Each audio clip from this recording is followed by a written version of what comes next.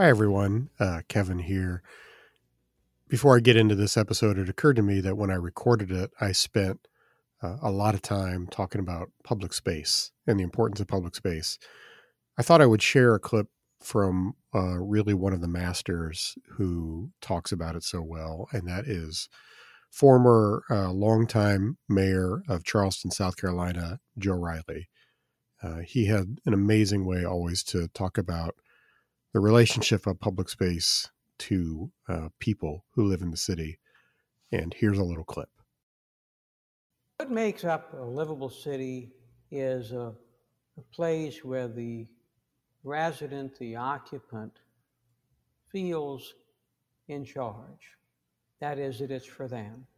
So for a child in a neighborhood that's child-friendly, for citizens, a place that is physically beautiful and handsome and nourishing and inspirational, a place where there is substantial amounts of public realm, that is, things that you own and celebrate together, which can be a healthy downtown in a big city or a restored and lively Main Street in a little town. That's public realm. You own it. Obviously, the parks and playgrounds and squares and public buildings. A livable city is a place where the citizen has been thought of in the planning, design, and the development of the city. And now, on with the show. Welcome back to the Messy City Podcast. This is Kevin Klinkenberg. Delighted to have you back here with me. I'm going to do something a little bit different today that relates more to what I do on a day-to-day basis for my full-time job. Believe it or not, the podcast is really just a hobby, a very enjoyable hobby, but I do have a full-time job, and I want to talk about that a little bit here today because I think it has, well, first of all, I don't really talk about it much, and I probably should talk about it more, but I think there are some really great lessons that can be learned for people working in communities of all sizes related to what we are doing and the things that we're learning in our organization. Before I do that, I do want to make a request for those of you who listen. I really appreciate everybody who's listening. It's nice to see the numbers keep increasing every week, and that's really fantastic. What I would ask you to do, if you have a free minute, is to, in addition to liking or following the podcast on your favorite platform, whether that's Apple or Spotify or whatever, to please take a minute and give the podcast a rating and a review.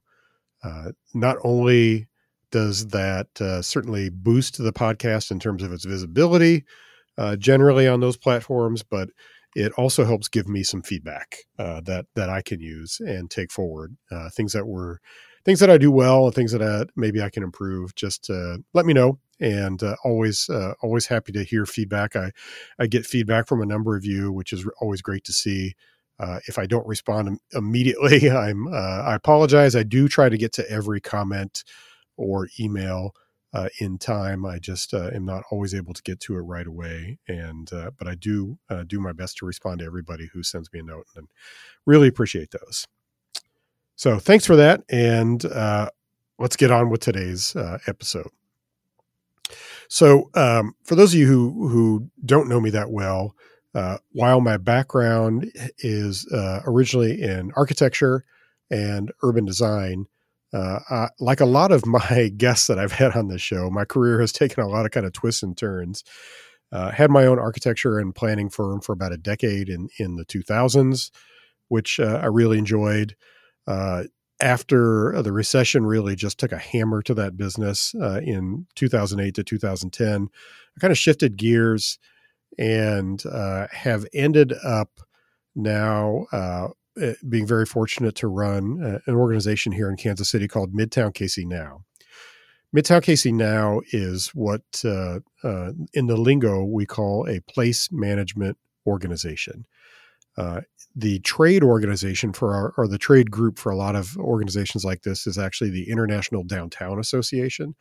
And in fact, that group has an annual conference that's coming up here in just a couple of weeks in Chicago, the first week of October. They get together every year, and it's groups that are very involved with downtown associations. We are not a downtown association. We're kind of what you might call downtown adjacent, the Midtown area here in Kansas City. There's a number of groups like ours. There are a lot of these groups that manage self-taxing districts in cities of all sizes around the country. And in our state, in Missouri, those are called community improvement districts, or CIDs. In other states, they're called business improvement districts. That's a very common lingo, or BID. Sometimes they're called neighborhood improvement districts. We also have those in Missouri as well. They're just not very common. CIDs are generally the more common approach, and CIDs are funded by people who agree to raise their own taxes to fund specific services. So that might be a special assessment like a property tax, or it might be a sales tax, and sometimes it's both. At Midtown KC Now, we actually manage two CIDs, one on Main Street in Kansas City and another one that kind of straddles Broadway and 39th Street. It's a very funny shape if you look at it on a map. But we manage two of those currently, and maybe actually adding one or two more here in the next year. We're looking at one potential new one that if it gets authorized later this year, then we'll start operations in 2024. And the gist of those CIDs, in our case, they are primarily what we call a clean and safe program. And so you've probably seen these either in your city or in cities around the country, where you often have people who wear a uniform of some kind, probably generally like a colored shirt of some kind, and they provide cleaning and maintenance services like picking up trash and cleaning low-level graffiti and stuff like that in a given area, providing security services, maybe being ambassadors for the area. So our CIDs do all of that. We primarily run a clean and safe program 24 hours a day, 7 days a week in our areas. And that is a very big part of what we do. That was not what we were formed originally to do. The organization was formed 42 years ago to really be an advocacy and sort of community and economic development organization for the Midtown area of Kansas City. It was formed in what I call the bad old days of 40 some years ago, when things had gotten really bad in this part of the city, like many cities around the country. The middle class had largely left this part of the city and gone to the suburbs. We had a lot of crime, a lot of very really bad situations with open prostitution and drug dealing on the streets, businesses leaving town, residents leaving. It was an ugly situation, and the people who remained, who really cared about the area deeply, formed an organization and to help say, let's turn this tide, and let's figure out what needs to be done to stop the bleeding and get things going in the right direction and come together. And so it was a unique kind of coalition of business owners, residents, just people who were passionate about the area. And they formed that organization in 1981, in October of 1981. So coming right up on our 42nd anniversary very soon. And it was actually called Main Street Corridor Development Corporation. And for many, many years was actually known locally as MainCor. And we rebranded about 5 years ago into Midtown KC Now, because we actually work in a much bigger area now than we originally did. Our scope has increased and continues to increase as fortunately we find a lot of people who think we do a good job at what we do, and they want us to expand our services to include their area. So we do what we can and try to take on what we can. But I will say, while the CIDs were not originally part of what we did, because the organization, obviously, when it was formed in 1981 in Missouri, there was no legislative authority for CIDs at that time. That didn't come until much later. The Main Street CID that we managed started in 2007, so only about 16 years ago. And then we formed the Broadway area CID in 2017, so that's been going about 6 years. So that is newer in the whole scope of what we do, but it has become a very, very big part of how we help the community, how we assist business owners and managing this clean and safe program. So people locally who know us, many of them know us by these CIDs, and they see the red shirt employees that we have on Main Street and the blue shirts that we have on Broadway and 39th Streets. And they identify us as managing those. But while that's a big part of it, is not all that we do. And I want to spend some time talking about the other things that we do here today. The CIDs are a very interesting topic. I had never managed a CID before taking this job about 4 years ago.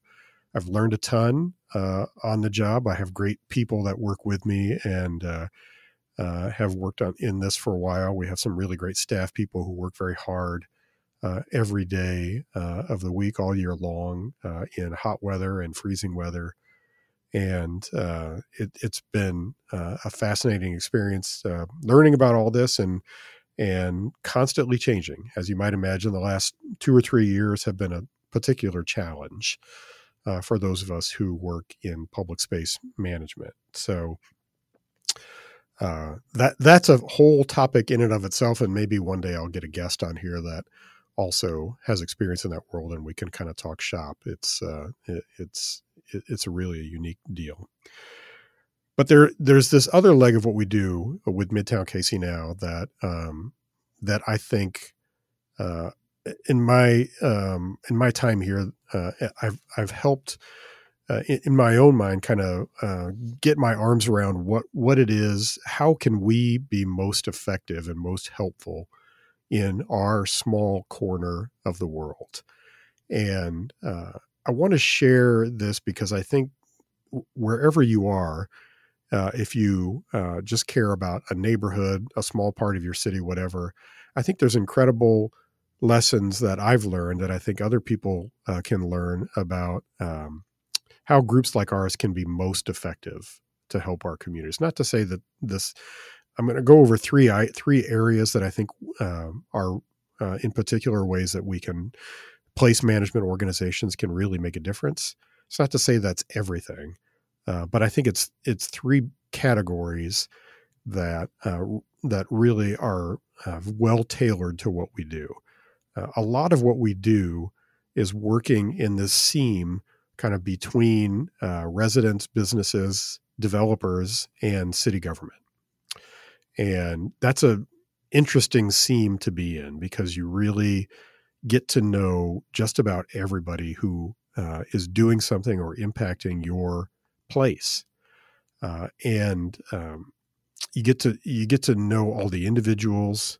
You get to know the good, the bad, and the ugly of what's going on. And you get to learn about how you can apply leverage to try to make improvements to your place. And there are a lot of gaps that are ready to be filled. So one approach is you can kind of bemoan the things that are not being done in your place. And the other approach is you can try to find the gaps and identify those things that aren't being done and try to fill them and be somebody who is solving problems and providing assistance to people. And that's really what we try to do. I like to think we do it pretty successfully. And I think we're getting better at it all the time. But there's also a lot to learn, and it's a constantly changing environment. But this notion of sort of smaller scale place management, I think is fascinating.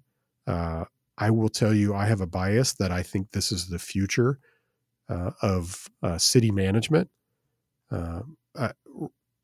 Without getting too much into the weeds here right now, I think most of our city governments are way too big and way too centralized. And by that, I mean they have departments that where all the activity is centralized in one location and in a city hall. And maybe it's not just physically one location, but it's essentially one vertical organization. And they are tailored well to doing really big things that impact the city at large, but they are not well set up to make a positive impact at the neighborhood level. It's just the nature of how organizations grow and become, larger and larger. And if you're vertically oriented like that, you're just going to miss a lot. You're going to miss a lot at the grassroots level and on the streets. And so there are organizations like ours that have stepped in to help fill those gaps. And my sense of things after doing this for a while is that organizations like ours are absolutely essential to making sure that there is a focus from city government on the things that need to happen, even at the very, very small scale. And we are really helpful with connecting residents and businesses to services at the bigger scale. So I think what I've seen here in Kansas City is organizations like ours taking on more and more responsibilities and having a greater impact in a positive way. And it's easy for me to look at this and say that this is this is kind of the future, I think, of how a lot of communities can think about managing themselves in some way, shape, or form. There's tremendous, there's a lot that's interesting about managing things at a very local level. So it's a very long-winded introduction.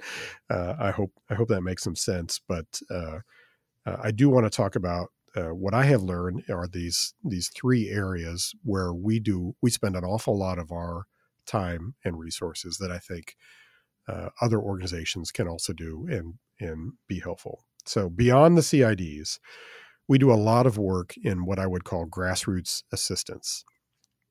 So this is everything from just community engagement, hosting lunches, regular coffee meetings, regular presentations, to organizing community building events, and importantly, helping small businesses and residents with their priorities. So in a large city like ours, Kansas City, Missouri is 500,000 people. It can be daunting for a lot, especially small businesses and entrepreneurs, to understand who to talk to. And for neighborhood residents, even people who get involved in things have a hard time understanding who to connect to with the city or anybody else to get something done that they want to have done. So we spend a lot of time really trying to help connect people to resources. The city itself obviously has a lot of resources, and they also provide information about these things. But we find that a lot of people don't want to contact somebody at the city. Maybe they have a reluctance, or maybe they do contact somebody at the city and they don't hear back in a prompt manner. But they know us. We're right down the street. We have a prominent sign on our building. We send them a weekly newsletter that tells everybody what's going on in our part of town. And so we're more approachable in that sense, that people can understand, how can I resolve this issue? Well, if you don't know, we might know somebody to talk to. So we spend a lot of time really helping people try to navigate what can and can't be done in terms of their own businesses. We also do some small programs to try to help properties and make improvements. So in our CIDs, we carve out a very modest amount of money each year to help with facade improvement grants. So it's a matching grant program that property owners can use or business owners can use to make exterior improvements to their properties. This might be, some new storefront windows, a new sign, some new lighting. It might be a new mural on the side of the building, but anything that'll improve at a small scale the area. These are things that, you know, somebody might spend $1,000, $2,500, $5,000 on. So it's really hard for people at a larger city government to manage a program like this that's at a small scale in one part of town. But we know how to do it, and we know the people. It's easy for us to manage, and it's something that we like to do. It's a small thing that we can do to help improve our part of town. So there's a lot of things like that that we assist our constituents with. And then occasionally we get involved in policy things that can help as well. So a couple of years ago, we were instrumental in helping re-legalize accessory dwelling units in Kansas City, or what I just like to call granny flats, because I think it's a better colloquial term.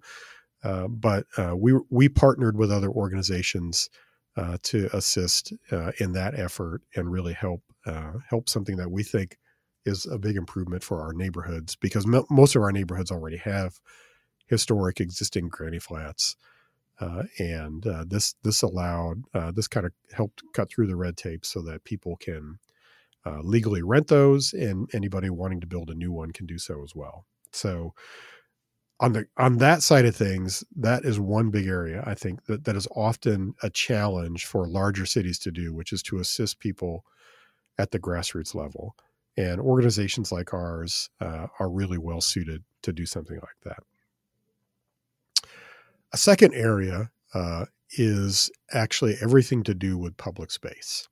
Now, there are some cities around that are really, really good at managing public space and improving it.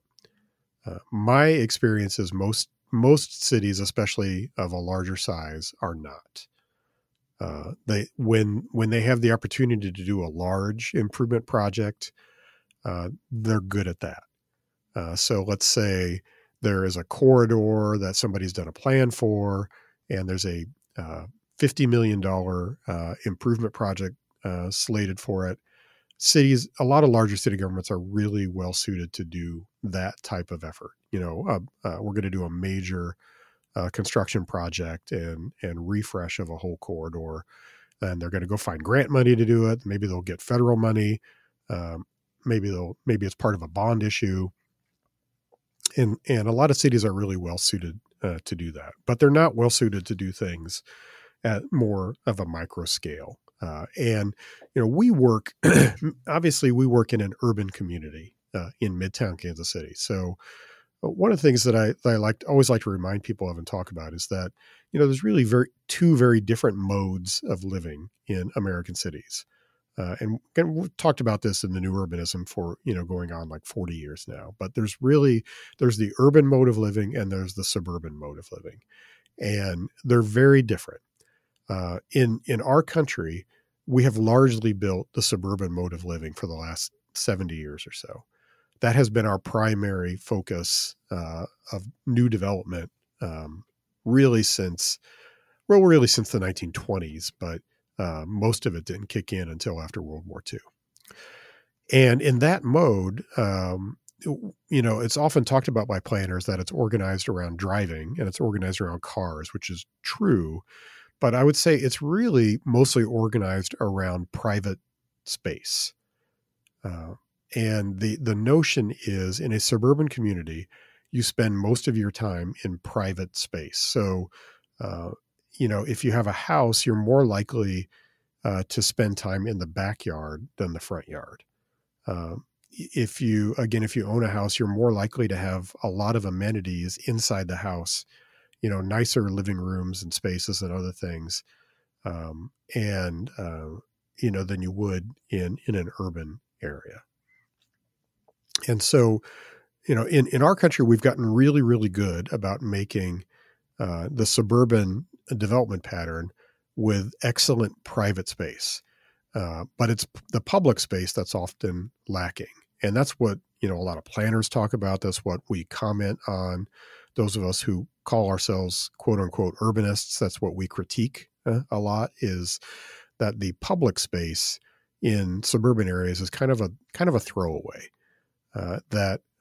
It's mostly made to drive through as quickly as possible to get to your destination in a private space, and that's a very different setup than what we call urbanism, or for urban communities. In an urban community, your primary amenity is public space.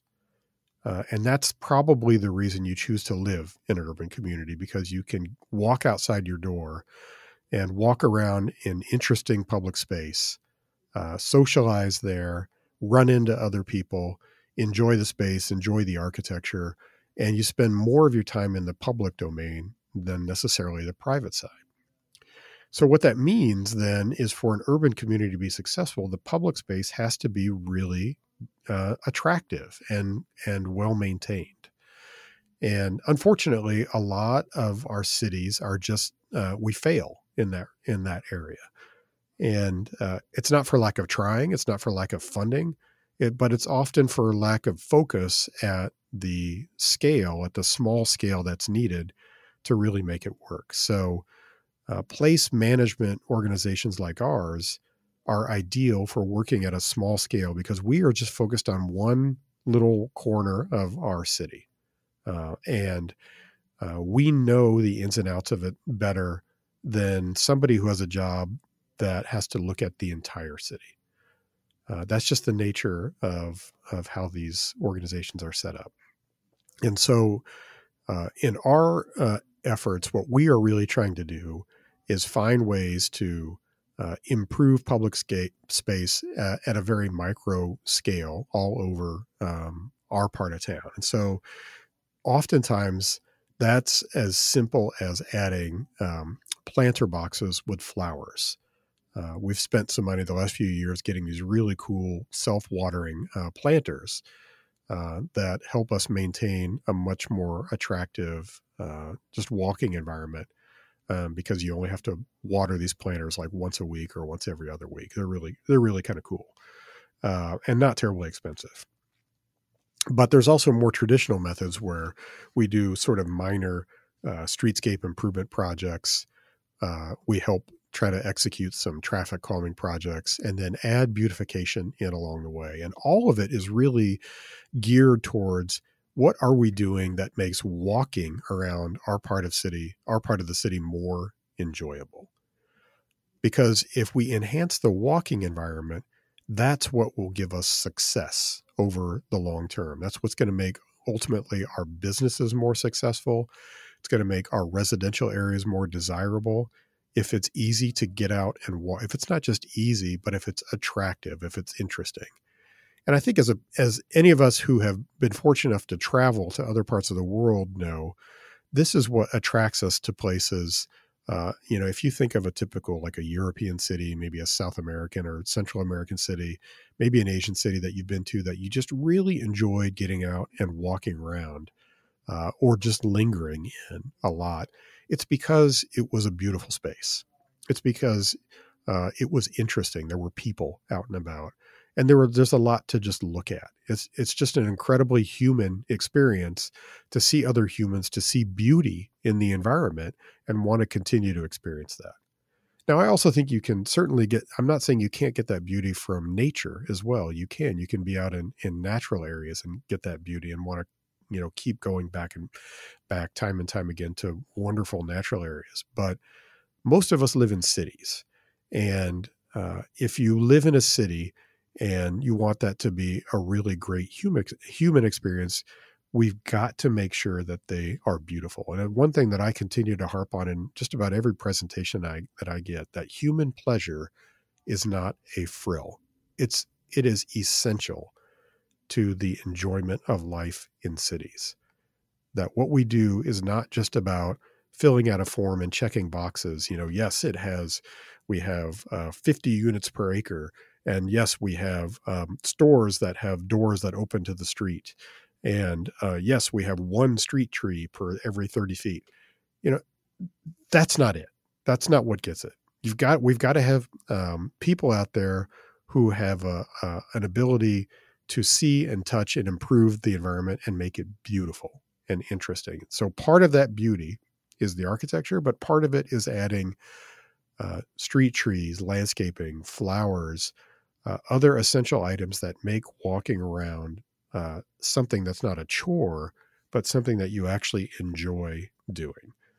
So that's a big part of what we've been trying to focus on, is to make those improvements, and importantly with that, to make sure that whenever we have a landscaping area that we're enhancing, that we actually can maintain it, that we know who is going to maintain it, because again, unfortunately, one of the things that I see a lot in cities is we're really, really good at building things and we're lousy at maintaining them, because maintenance is not sexy. It's not interesting, and yet it's essential. Nothing good happens over time without really good maintenance and good management.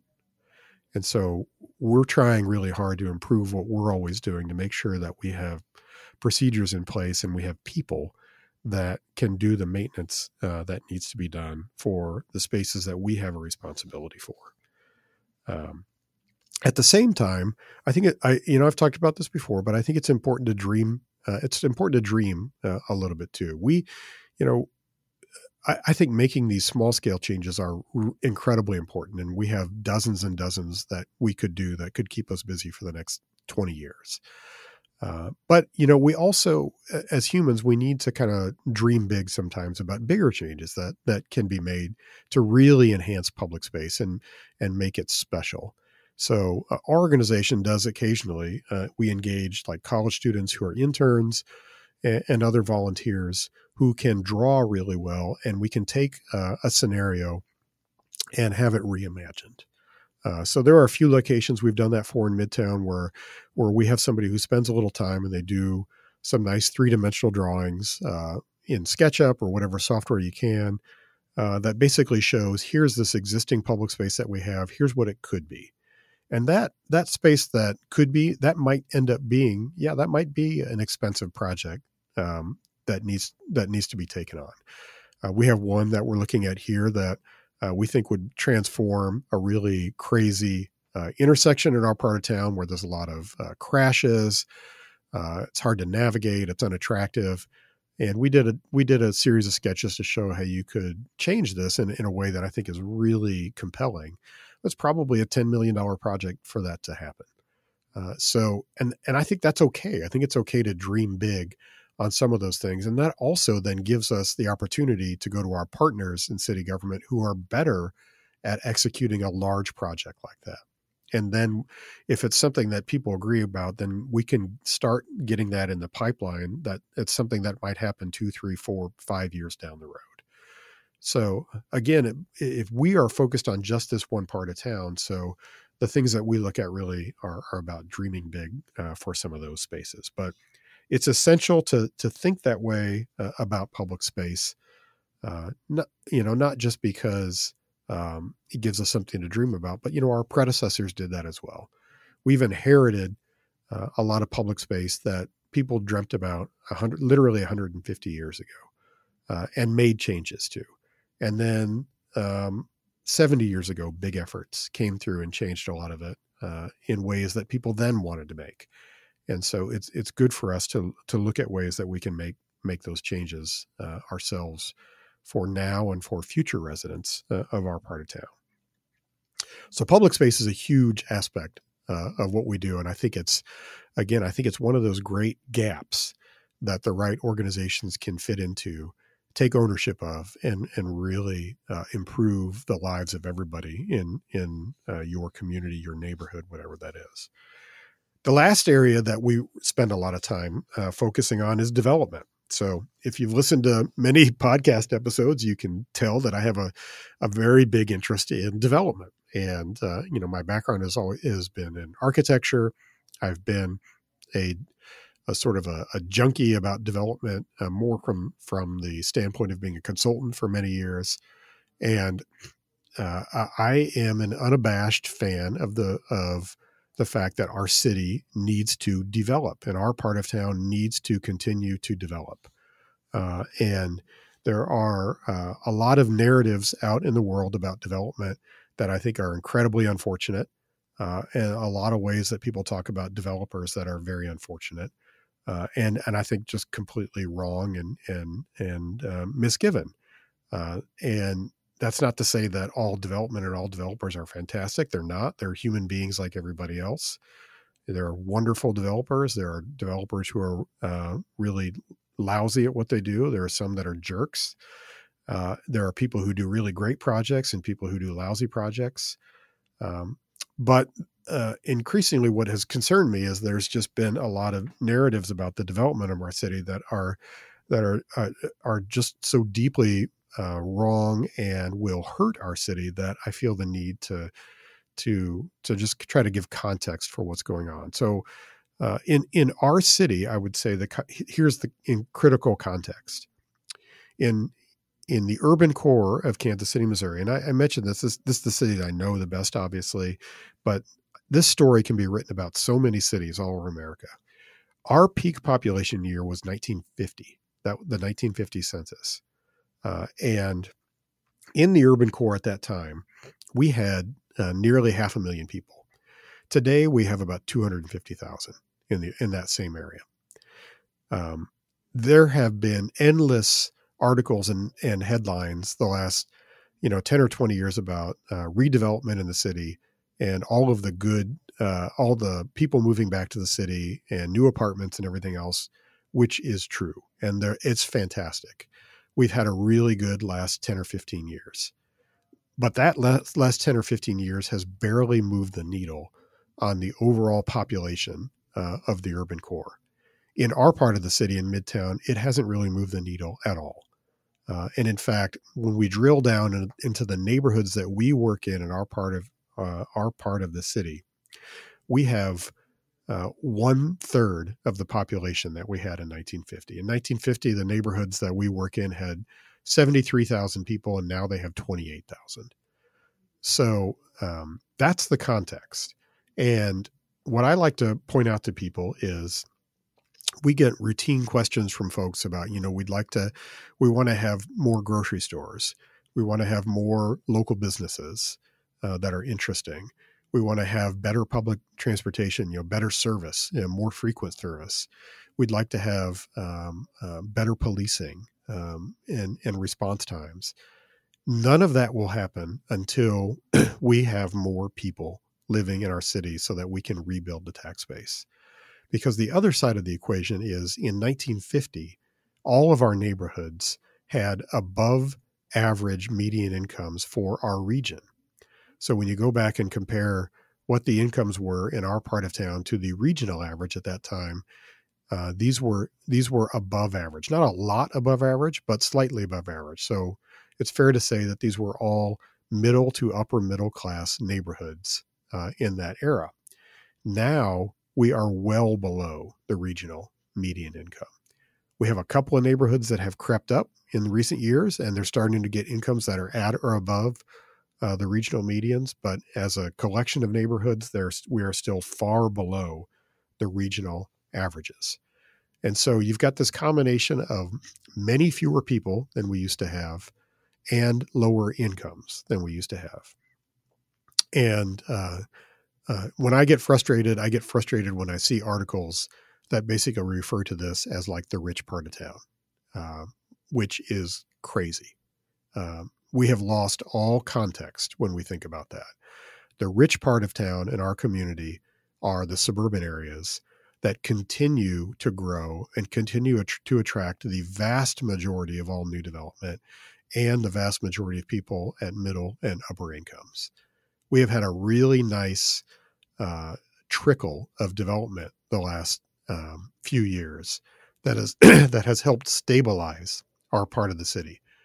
And it's great to see. And there's a ton of interest. There's a lot of interest, especially from young people, to move back into our part of the city. But unfortunately, we seem to, the way I would describe it is out on the perimeter of our metro area, people are just, going great guns left and right and building, and building new apartments, new homes, new shopping areas.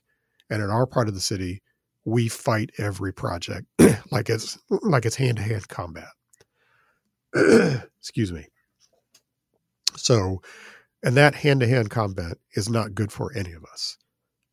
It misses the big picture of what our priorities should be, and that if we want to have any of the things that we say we really want to have, we will not have them without extensive population increase in our part of town.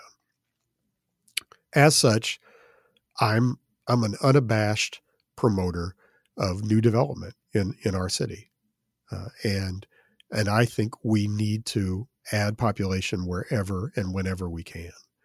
Now, does that mean that I think all of the proposals that happen that people come with are good? Absolutely not. Absolutely not. Like I said before, there are developers who engage in really great projects and some that do lousy projects. And I think our job should be to try to work with people to make them as good as they possibly can be. But I also think the big picture is we've got to have many more people living in our part of town. We've got to rebuild, repopulate our city, or else we'll never have the good things that we want to have. We'll never have the public space that we want to have without more people, more income, more people with a higher income who can afford to spend money on the things that we would all like to see happen in our part of town. So, lastly, I would just say there's a couple of people that locally have done really great work in revitalizing institutions and organizations that have impacted me and others in positive thinking. And so this, one of those, this may seem like a strange analogy, but one of those is actually the Kansas City Symphony. And the Kansas City Symphony, to be blunt, was pretty bad for a long time. For a major symphony orchestra, it was not very well regarded. It really struggled financially. And then we were fortunate to get to hire Michael Stern as the director, as the conductor. And he came on a little over 20 years ago, came to Kansas City. And obviously, he's the son of a very famous violinist, Isaac Stern. And he really challenged people to not accept the symphony as it was. And one of the things that he said all the time around town was, good enough is not good enough. And I don't know that Kansas Cityans were used to having somebody say that.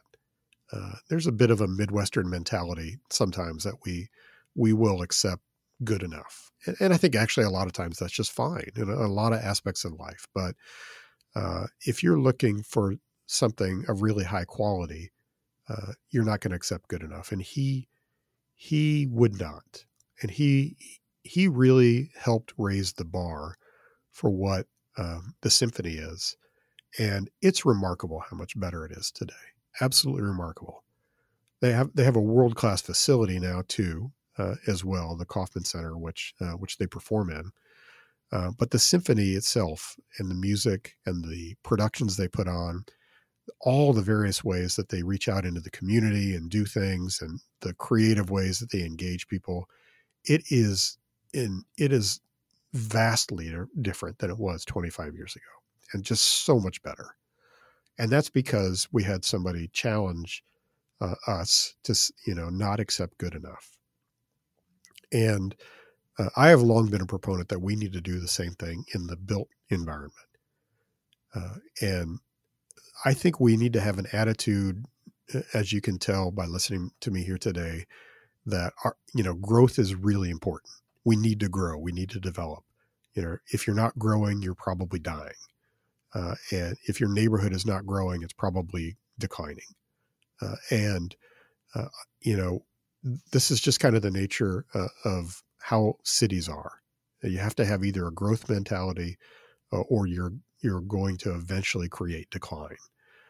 That's kind of an interesting aspect of the conversation I just had with Jason Segedy, which ran on here recently about the Rust Belt. And, even in a challenging environment, trying to create a growth mentality.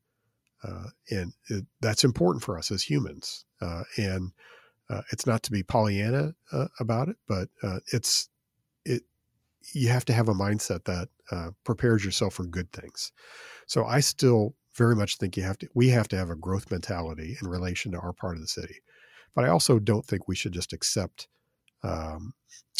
mediocrity. And one of the things that I hope we can change in our city is to really hold each other more accountable to do good things, to do really good things. And on the development side, we need to do a better job of really pushing each other and holding each other accountable to deliver beautiful buildings and interesting public spaces that make our city better. That, is as important as population increase is to me. I don't agree with the hardcore YIMBY position that all new housing is good, no matter what it is or how it looks. Because we've done that before. We've seen that movie before. In the 1950s and 60s, when we had a housing crisis after World War II, we built a ton of housing very quickly in suburban areas and in urban renewal areas. And most of that housing was pretty awful. And most of the urban renewal stuff we did was horrendous. And a lot of it's been torn down since then because it was not well designed. It was not beautiful. It did not speak to us as human beings in a way that the pre-war architecture did. So this is a tricky balance, but this is the area where I think most of the interesting conversations about development can be, is how do we continue to have a growth mentality for our city, but also push for as much quality and great design and great urban design as possible. And that's a small part of what we're trying to do at Midtown KC Now. It's something that I care deeply about. We're going to get it wrong a lot, but we're also going to get it right sometimes. And I think for a lot of cities in our situation, whether you're on an upward trend or not, we've still got to find ways to hold each other accountable, however that may be, whatever social pressure we can apply to just do our absolute best. Because right now in the development world, we're not doing our absolute best. And all you have to do really is look around at much of what we do in new construction. There are some people who do great stuff, but there's a lot of it that's really not very good, that is just not going to hold up well over time. So that is part of the delicate balance. That wraps up what I want to talk about here today. That's a little bit of insight into what we do at Midtown KC Now. I'd love to hear your stories and hear about what you're working on in your communities. If you are someone who will be at the IDA conference in October, let's try to connect. And if you have questions or thoughts or anything about what we do or what organizations like ours could do, send me an email. My contact information is easy to find. You can find it on the Substack page, the Messy City Substack page. And otherwise, I'm not a challenging person to find. There are not many Kevin Klinkenbergs in the world. There are a few, actually, but there's more than one, but there are not many. So thank you so much for listening. I'll be back in the next episode with some more terrific guests. I've got some great guests lined up for this fall, and that I'm sure you're going to enjoy. Take care. So